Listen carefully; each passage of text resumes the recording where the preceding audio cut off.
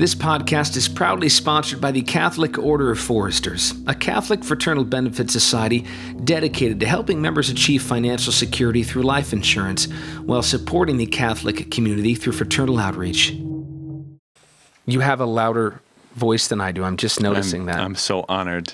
And I noticed it because a couple of weeks ago when we started recording, your voice was quieter than mine, and I was like, how is that even possible? And then I had to futz with it later.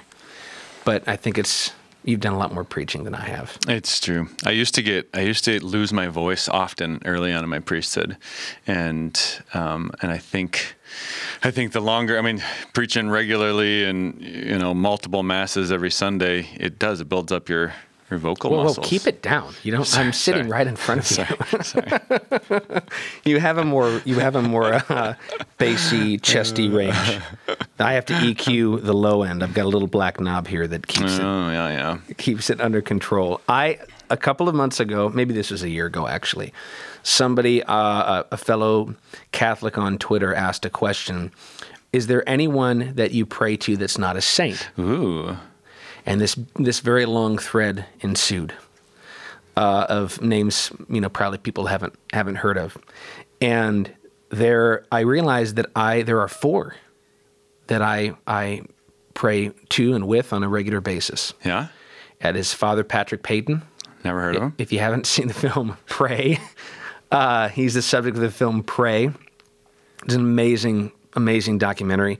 He had a devotion to the Rosary, and he did this. He got all these Hollywood stars to come together, even ones that weren't Catholic, to just for like an hour of like faith-based programming on television, and to encourage families to pray together. And his phrase was, "Families that pray together stay together." That was his little moniker. I wonder if he's the guy who invented that, or if he stole it from somebody else. I'm almost positive it was his, according to the documentary. And so he would travel all over the country with his rosary in his hand, and he wasn't a super elaborate's the wrong word, eloquent speaker. He was just this big Irishman, but he just had a way of convincing people. And there was this great story. He came to a very famous actress. I don't remember who it was, Ginger Rogers or somebody, and asked her to be on the show. And initially she said no. And right in front of her, he dropped to his knees and he started praying his rosary. And she was so mortified that to get him to stop, she agreed to come on the show. But I need to start doing that when I'm asking people in the parish to help out. Well, I'll think about it, Father. Well, while you're thinking about it, I'll be right here praying the rosary. Don't mind me. It's brilliant. He had a very childlike spirit, and he would travel all over, millions and millions of people, with the message of praying together and praying the rosary. So he was one guy. And then I read about this bishop out in the Old West, Bishop Patrick Manig, Never heard of him. Being the Bishop of Sacramento. Now, the advantage of praying to people that nobody has ever heard of is that, like, they got a lot more free time to answer your prayers. Everybody's praying to St. Anthony and St. Joseph, right. St. Therese, St. Jude. They're like, I can't get there. So you're like, well, let me find somebody else. Yeah, who's got a little bit more free time. Now this is for maybe a more naive listening audience member out there. This is Catholic humor. The idea, of course, is in heaven there is no time. Ergo, they have all the time needed. So I like to think that I could have maybe a more particularly unique relationship with someone. So Bishop Patrick Madig, there is a book about him, one book, small book. It's on eBay. It's probably like 100 years old. And there's some great stories about this. He was at one time the only priest in the entire state of Nevada, which just sounds crazy. And he started a little orphanage and was just loved by her. He would go around, and they said you could tell the Indian villages he'd been to because all these little kids had baptismal names and little religious trinkets from him, and that she knew he'd been through there. So really, really neat stories. He's a big guy, 6'5", 300 pounds. And still remembered in Sacramento as a holy man. Still some areas over there named for him, and is the subject of my play in June. And then the third was Father Hugh O'Flaherty, which he was featured in the film Scarlet and the Black. Oh yeah, I've heard of him. Yeah, Father Hugh Flattery. I saw that film and was like, man, that guy's awesome. It's a good movie. If you haven't seen it, it's a Gregory fun Peck. movie. Gregory Peck. Great. A salt and pepper Gregory Peck. Yeah. Plays the priest, a true story, hiding Jews in the Vatican. And there was this painted border that the priest could not cross. Right, that was Vatican State, and you were safe there. Yeah. You cross over, you're subject to the... I was deeply moved by that film for two reasons. One, Father Hugh Flattery, and two, the Vatican, has not been touched by, bullets or bombs or anything. It's just been there for 1,000 years, more? I mean, the whole history of it, I'd have to... I mean, at one point, there's the Papal States. The Pope owned lots of land, and then some point it, got... Dissipated, which is probably for the better. Yeah. But yeah, it's just one little plot of landlocked... Yeah, so I was blown nation-state. away. Amidst all the world wars surrounding the Vatican was just completely untouched. But there's these three Irish priests. They're my buddies, and great spirits in all of them. And then there's a writer that I love. He writes occasionally for the Catholic Thing. His name's Michael. I think it's Pakalik or Pakaluk. I don't know how to pronounce his last name.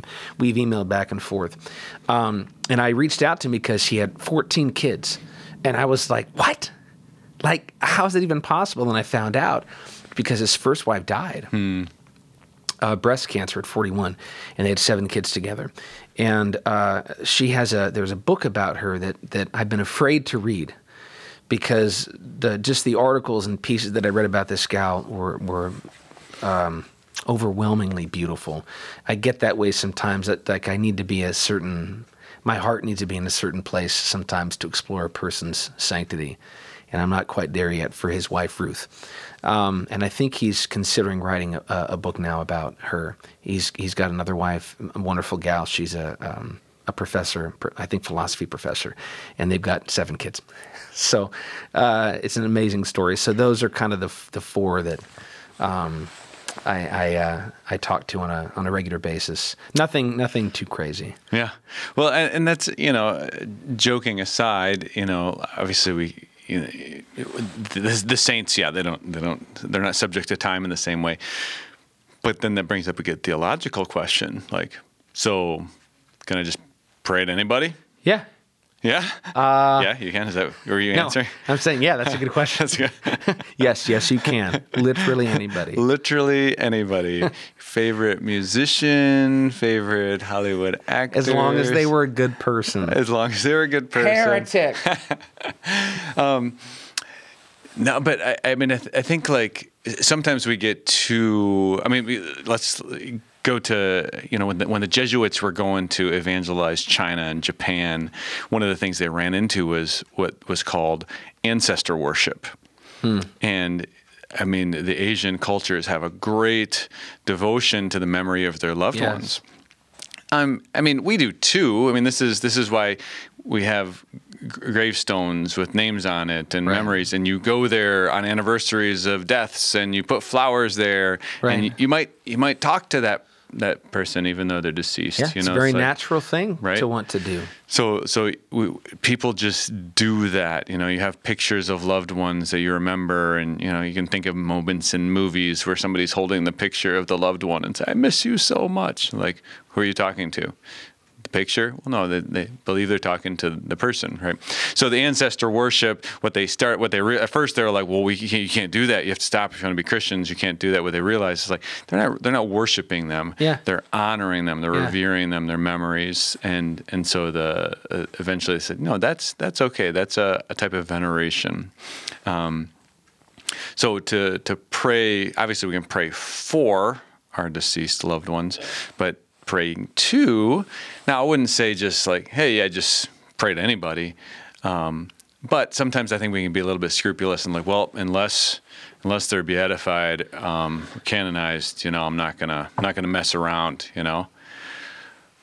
But here's some beautiful things, right? I have some friends who, I forget if it was their 5th child was born very, very early with some disease, and died shortly after birth.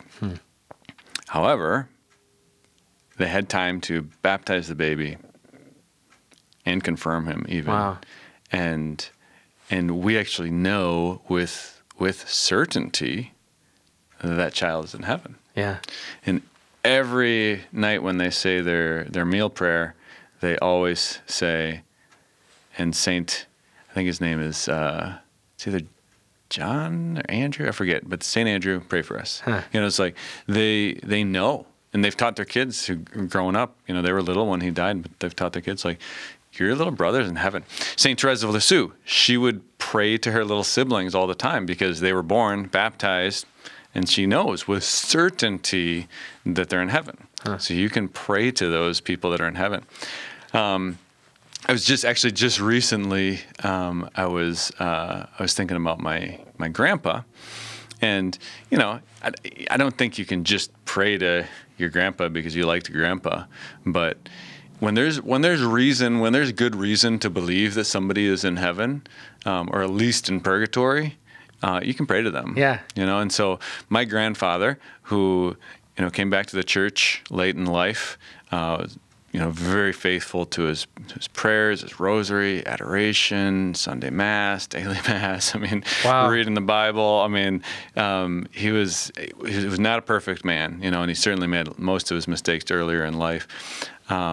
And then as he got closer to death, gone to confession, received the anointing of the sick, and then in his last week, me and my priest cousin were there in his room. I think he got 5 masses, received Holy Communion, received Vatican 5 times, wow. received the apostolic pardon and the anointing, last rites 5 or 6 times. So it's like when somebody is just immersed in the sacraments, yeah, like that, there's actually a really good reason to believe that they're in heaven. That's the Lord's promise. When we're faithful, He's faithful. Right.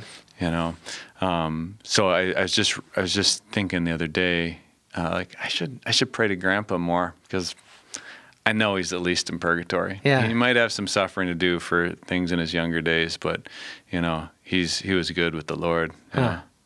It's quite a way to maintain communion and fellowship. Yeah. And as a reminder of this mystical body of Christ that we belong to, this is kind of a roundabout way of having the conversation of why do Catholics pray to saints, and I've had that conversation quite a bit. It is a very even C.S. Lewis, who didn't really have that devotion himself, to a friend in that way. But I found it. I've never prayed to C.S. Lewis, but I have prayed to Tolkien and Chesterton. Yeah, there you go. I prayed to G. Oh, GK's another one, I guess. Yeah. He's number 5. I forget that he's not even servant of God or anything. Well, I think he is a servant of God. There is a cause of beatification open for him. Yes, that's correct.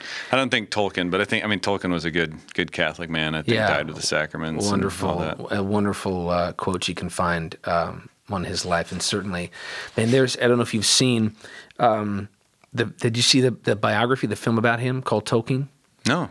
It's a great movie. It came out, I think, in 2019 called Tolkien. Now, things happened in 2019? Yeah, wait, what was that year like? Was that a year? All time is so screwed up. It's a great movie. Now, of course, as with any movies like this, they tend to skip over we don't want to show him praying the rosary or in Mass or anything like that. Let's just show him with his friends and falling in love. Fine. That was a part of his life. Okay, fine. But there's an amazing moment towards the end of the film, because the film starts with him on the battlefield looking for a friend, and the rest of the film plays in flashbacks. Keeps coming back to him trying to find this missing friend of the battlefield. So at one point he's crawling out of the foxhole, and it's just death and destruction, mud and blood and explosions. And all of a sudden, the camera just pans across this raging battle, and you see this dragon kind of pass through the battlefield in the clouds, and an orc, and you see Tolkien's imagination kind of coming alive on the battlefield. This is kind of where the birth of Lord of the Rings came to him, was his experience in World War I, and the camera begins to move through the battlefield, weaving through bodies and blood and fighting and orcs and dragons, and all of a sudden it's Christ on the cross. the camera passes Christ crucified, and I just lost it. I was like, just thinking about it, like, I got to watch that movie again. It was an amazing moment because you see, of course, in Tolkien, his imagination, a beautiful, beautiful imagination. So I should add him to. I should add him to the list. No, I already called him. Shoot. You don't get to claim them. But like, for instance, my mother and father, I've witnessed their life. My whole life of 40, I've witnessed at least 40 years of their life. And I don't like to think about them being dead and gone, but certainly when they are, I'll know, like, I'm gonna ask my mom I can still ask my mom to pray for me, my dad to pray for me. So there's a wonderful hope there, but it's a great way, I think, to explore folks that deserve more, more attention for their sanctity. Well, and that's the thing. I mean, like, at some point, every saint wasn't canonized, and how did they get to be canonized? Well, popular devotion, people started praying to them, and then miracles started happening, and then they were canonized.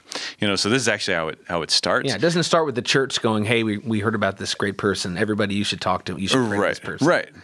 Well, I remember like, what was it, 2004, 2005? My mom called and said John Paul II just died, and I had the last several years of his life, I'd totally gotten into him and was reading everything, and wow. Just really, really beautiful. And I got off the phone. I just sat down on the couch, and I started praying to him.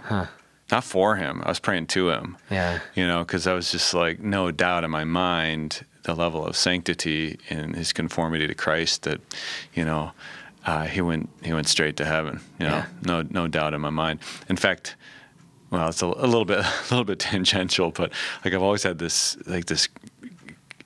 beautiful connection to John Paul.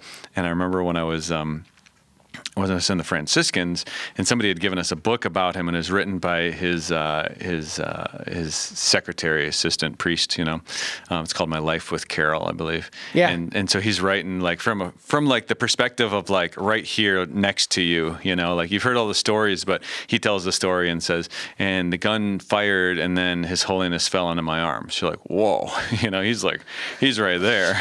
Right in the middle of it. Yeah. But he tells the story of when John Paul died, and I'm reading this story, and we're in our little friary, and we don't really have doors. It's like just curtains on the doorways, and so within, like, and the walls are really thin. They're just plywood and super. There's no privacy. And I get to the part where he's dying. I just start bawling. Wow. And he's not canonized at this point too, so I'm just like bawling and trying not to let the other brothers hear me bawling, because I don't want them to think I'm like, regretting your choices in life or something. Right. But yeah. So I mean, that's how saints are come about. Like, everybody's praying to this guy, and miracles are happening. We should probably canonize him. Yeah. Yeah. And it's interesting. You look back. This would be a bit of a tangent, but it was in large part his example of not waiting hundreds of years to canonize somebody. He did. He kind of sped up a lot of canonizations. Some of that was just the sheer volume of martyrs produced in the 20th century. But if there are 20th century saints that you are devoted to, they're likely sainted because of Pope St. John Paul the Great. I mean, I don't know, I could be wrong, but Maximilian Kolbe, pretty much anyone from World War II, we can account to him. And then, well, yeah, I mean, that's the beauty. Like, the guy whose life he saved was still alive when he was at least beatified, maybe canonized too. I can't remember. 1987, right? And I don't remember. Somewhere around there. And then, Maria Goretti, her mom and the guy who killed her were still alive at her beatification, canonization. So it's like, recent history. Sometimes it takes 100 years, 200 years, and nobody by the time they get canonized, nobody remembers them. Right. But people have been praying to them for many. Yeah, and of years. course the church does that out of caution. But then, Pope Benedict comes in and is pretty much immediately canonizing his friend. Yeah. Right. That was only Was that like a couple of years? Oh, I forget the exact dates on beatification, canonization, but it was pretty quick. And I mean, that to me makes sense only because he had observed so closely the life of this friend for so long. Yeah. Well, and that's Mother Teresa was canonized by, or at least beatified by John Paul, and the same thing is like, well, I knew her, so like I didn't have to wonder, it's like there's no, I mean, that's the thing, like true sanctity cannot be faked. It can't be faked. Yep. Yeah. It can be hidden, I mean, they're super, and that's the thing, there's super holy people, saints in heaven who we'll never know about because they just like these silent saints. But like meeting somebody and knowing somebody, it's like if they're holy, they're not faking it. Yeah. That sort of thing comes out. And this is why, like, I mean, even in our day, we've had founders of religious orders who it's come out. No, there was always some there, if you start looking into a beatification process and like, ooh, and that's actually happened. Yeah. So like, oh, he faked it. Well, it'll come out. Yeah. It'll come out. Yeah, that's it's a funny thing to think about. Like if you're listening and you're like, I want to be a saint, recognize that what that means that someday after you're dead, a couple of guys are going to dig through your entire life, your writings. Yeah, right. And today that could mean like everything emails, you ever posted on Instagram. I mean, social media posts, text messages, all your friends. I began to think about that a couple weeks ago. It was just like back in probably 2014, I think my dad, this is back when I was non-denominational, my dad asked me if I was interested in becoming a pastor. And I wasn't. And I'd known for a while that I wasn't. And when you're a kid, you just sort of imagine you're going to do whatever your dad does. And that was fine with me. But when I kind of got up around there and I had started doing some ministry work, this is right around when I was doing my prison ministry, and I had been serving, occasionally speaking and preaching and serving in music ministry and all of that and leading small groups and all of the things. But when he asked me, I was like, yeah, I don't want to do that. Because, not because I knew they would have to dig through my life a little bit, but that's the process. They want to see your tithe history. You can't be a pastor if, for instance, you haven't been tithing for years. Right? This came up a couple of times with a guy who had not like ever tithed. Like, we want to make you a pastor who's not tithing. So he sought at the time to correct it, and so they waited for time to correct it, and then they ordained him. So I just think it's funny that that's a good standard.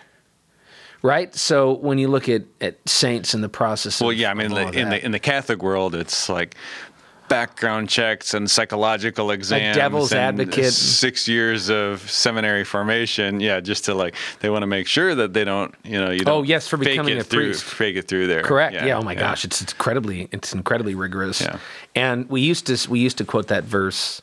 That the Pharisees noted this is in Acts that Peter and those guys were uneducated, but they'd been with Jesus. Now, of course, they walked with Jesus. They walked with him and talked with him. That must equal like 300 years of seminary. I don't know what the math works out to. So it is a little different. But at any rate, I appreciated that thoroughness. But I was like, I really don't need the pressure of being a pastor. And what's funny to me is, part of the sanctity, we talked about Fulton Sheen earlier today. He's a guy that I'm just nuts about. I just want to read everything he's ever written and listen to everything he ever recorded. He's so much fun to watch. So many great videos. Harder to get canonized in the modern era. Yeah. Because there's always something. And we have record of it. Yeah. And not that the early saints were, avoiding, right. Like just dodging all these bullets. We have more opportunities to sin, I think, maybe. But it's certainly like, you said this one thing one time, like, it was a joke. Everybody I was with knew I was joking. Doesn't sound like a joke. You're canceled. Isn't that wild? We were getting all. I know Dale Ahlquist personally. He's carrying the process for G.K. Chesterton. You know Dale, of course, very well. He was in your parish for a while, and he's talked about. I've been kind of following what it's like to carry that process of canonization and the frustration that comes with it. I've been kind of in the mix with him. Well, not in the mix, but kind of watching him in the mix. And it's worth it. A guy for me there's two guys for me that have I'm very interested in their cause, and that's Blessed Pier Giorgio Frassati, who I had the privilege of playing, which is a really weird way to get to know a saint, is basically to pretend to be them for a month. Almost no Catholic will ever do that just on their own. So it was a great privilege. I'm very interested in his cause, and he was found incorrupt. And then they opened his casket up and carried his body through the rain in the streets. So not so incorrupt anymore. And for me, one of the guys, I don't know if we've talked about him on the podcast, but Jacques Fesch, who I wrote a play about, and again, got to know him super well by writing a play about him. No, I haven't heard of him. And maybe we'll talk about him another time. But yeah, there's a cause open, and I don't know if it's gone anywhere. But again, because there's all these politics that you're dealing with, and for him, it's hard to get him canonized because his big sin was that he killed a cop. Jeez. Well, he didn't have his conversion until prison. Okay, so that was actually part of the deal. But so of course, you canonize him, and you're saying that cop killers are okay. It's well, that's not what we're saying. Or Pius XII, right? Well, he was an anti-Semite, which isn't true, but it makes it hard for the church. Well, we could canonize him, but then people are going to get mad at us. Yeah, and we got enough problems on our hands. And so, so it's just, everything's political. Everything's political. Not that we make saints for political reasons, but sometimes they get held up for political reasons. Yeah. It's it doesn't make them. It doesn't make them a saint. It doesn't make them in heaven. Canonization doesn't you just got sprung from purgatory. Yeah. It's no, they're there. The church is declaring it and saying, hey, for those of you who are unaware about this person and would like to pray to them, feel free. Yeah. But I think in general, our, we don't just automatically start praying to grandma or grandpa or dad or whoever. This is some reasonable belief that they embodied Christ, and I'm fairly confident that they're on their way, if not seeing the Lord face to face. That's just to me, it was such a beautiful devotion, because it gives, obviously they're a reflection of Christ, and they point us to Christ, right? That's Mary's whole role, is to point us to Christ, and the saints do that very well. There was another guy that Pope Benedict declared blessed, and that was Blessed Franz Jägerstätter, who was a conscientious objector to the Nazis in Austria. The only one in this village. And that was the film Hidden Life was about. Yeah. I still haven't seen that. Oh my gosh. I just watched it again. It's just breathtaking film. And I'm now going through his biography. There's only one biography. And the guy that wrote it, George Zahn, wrote it only about 25 years after he was beheaded. And he went into the village and got to talk to everybody. And the trick with Franz was most of the village remembered his pre-conversion personality. It was his post-conversion that was only 4 or 5 years before he was gone from the village and in prison and then beheaded. And so it's interesting to listen to, George really went through and interviewed everyone, talking about the Franz that they knew, the fighter, the brawler, a bit of a Lothario, had the first motorcycle and all of that, and they all kind of thought he was nuts. That this choice that he made and that they knew would cost him his life, and certainly did. But he is a guy that, to me, embodied the word no. And I was telling this to a friend last week, is really, to be a saint, you just have to know how to say yes and no. Yeah. That's really it. That's about all it takes. Yes to Jesus and no to everything else. And there you go. You are on your way. And I remember watching that film over a year ago thinking, no. That's about the most, yes to Jesus is one thing, but saying no for the rest of your life is really, really hard, especially when it costs you something. Yeah. And he just embodied that so well. He just could not, even when it was something as small as just write your name on this letter and just say you support Hitler and we'll send you home. He's like, I can't do it. Right. I can't. Just a great man of conscience. And so I want to remember these guys. Well, this is actually interesting in the play you just did, 1984. Oh yeah. It's that was what the whole goal is. We want to get them. We don't want them to just say this. We want to actually convince them. We want Yes. to act, it's like, and that's kind of the diabolical operations of the evil one. It's like, It really is. But he will actually settle for us just lying about something. Very much. Lots of little no's eventually lead to big no's. Yeah. Lots of little concessions and compromises eventually lead to big ones. And that play too, again, was such a great example because you saw what happens when a person is not filled with Christ and with the courage that comes with being a Christian. Because they said they'd lay down their life. They lay down, but you can't lay down your life for what are you a going to die cause. for? An equation? Right. You're not going to die for 2 + 2 = 4. You're not No. going to die for that. You can die for Christ. People only die for. Yeah. They don't die for something Christ. that they know is a lie. Yeah. They won't. That's, to me, the apostles. You look at them like the proof of Christ, whether you want to accept any of the archaeological evidence or all of that, just look at these 12 guys. They had no business. If he really didn't rise from the dead, then the guy was nuts, and they would have all gone their separate ways, having wasted their lives. Yeah. But they all died for him. Yeah. Like, One last person that I just thought of that I need to pray to more often, my Uncle Kevin. ooh, And the reason why is because my Uncle Kevin had Down syndrome. wow. And he was baptized. I'm pretty sure he was confirmed. Wow. Received Holy Communion, and he was not capable of sin. They kind of get a free pass. It's a beautiful thing, isn't it? He wasn't capable of sin. He was a simple man, and And they are about the happiest people you so would ever happy. meet. He was a very, very cheerful, and he died I think he made it to like 60 years old, which is very Wow. old for somebody with Down syndrome. Wow, it really is. And he's like for sure in heaven. There's like no possible way that he never committed a sin that he could be damned Consent for. to. And he was baptized. So Uncle Kevin, pray for us. There you go. Jerome Lejeune is another guy who's in this process of saying there's a whole foundation. I just watched a great documentary about him. His great love and passion for the least of these, fighting for Down syndrome. He's the guy that discovered the genome. Oh, wow. The 23rd chromosome. He's the guy that discovered it in 1959. And he knew right away people are going to use this to say we should kill them in the womb. Oh, wow. And when he finally got his big chance to speak to a bunch of doctors and be celebrated for his discovery, he condemned what he knew they were about to do, and that destroyed his career. Wow. It's an incredible story, an incredible film. He had a deep love for people with Down syndrome. Yeah.